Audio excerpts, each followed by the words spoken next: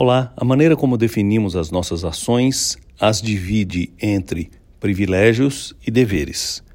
Se olharmos algo que precisamos fazer como um mero dever, muitas vezes ele se torna pesado e enfadonho.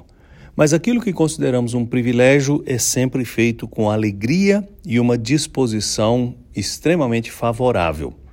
A oração é uma atividade que todo servo de Deus deve incorporar em seu dia a dia. Entretanto, se a definimos como um dever, vai ser pesado cumpri-lo diariamente. Mas se por outro lado entendemos a oração como um privilégio, certamente ela fará parte importante e presente no nosso dia a dia. A Escritura Sagrada muitas vezes exorta-nos a orar. Os servos de Deus precisam da oração porque ela, na verdade, é o grande privilégio que nos coloca na presença de Deus, o nosso Pai, que nos fortalece, nos consola, anima e estimula. Por isso o apóstolo Paulo, entre as tantas vezes que exorta os seus leitores a orar, escreveu no capítulo 4 da carta aos Colossenses, no versículo 2, a seguinte instrução: não se cansem de orar, perseverem nisso, estejam vigilantes e lembrem-se de ser gratos. Certamente não devemos ler estas palavras de Paulo como a imposição de um dever, mas como uma chamada para desfrutar de um privilégio.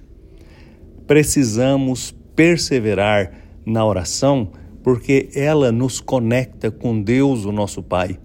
Precisamos dela porque ela é o instrumento pelo qual Deus fortalece a nossa fé, renova o nosso olhar para aquilo que importa e enche o nosso coração de esperança.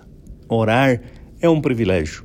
Nunca encare a oração como um mero dever. Quando você entender como a oração conecta você com Deus, o Pai, e como ela pode fazer completa diferença na sua vida, certamente sua atitude em relação a ela será profundamente transformada e você a verá como um grande privilégio. Eu sou Aguinaldo Faria, pastor da Igreja Presbiteriana da Moca em São Paulo. Vamos orar. Ó Deus, eu te agradeço pelo privilégio que temos de manter comunhão com o Senhor e ter a certeza que o Senhor está atento às nossas orações. Dá-nos a graça de entender como é bom desfrutar da sua presença e dá-nos a bênção de tê-la sempre conosco. Eu te peço em nome de Jesus. Amém.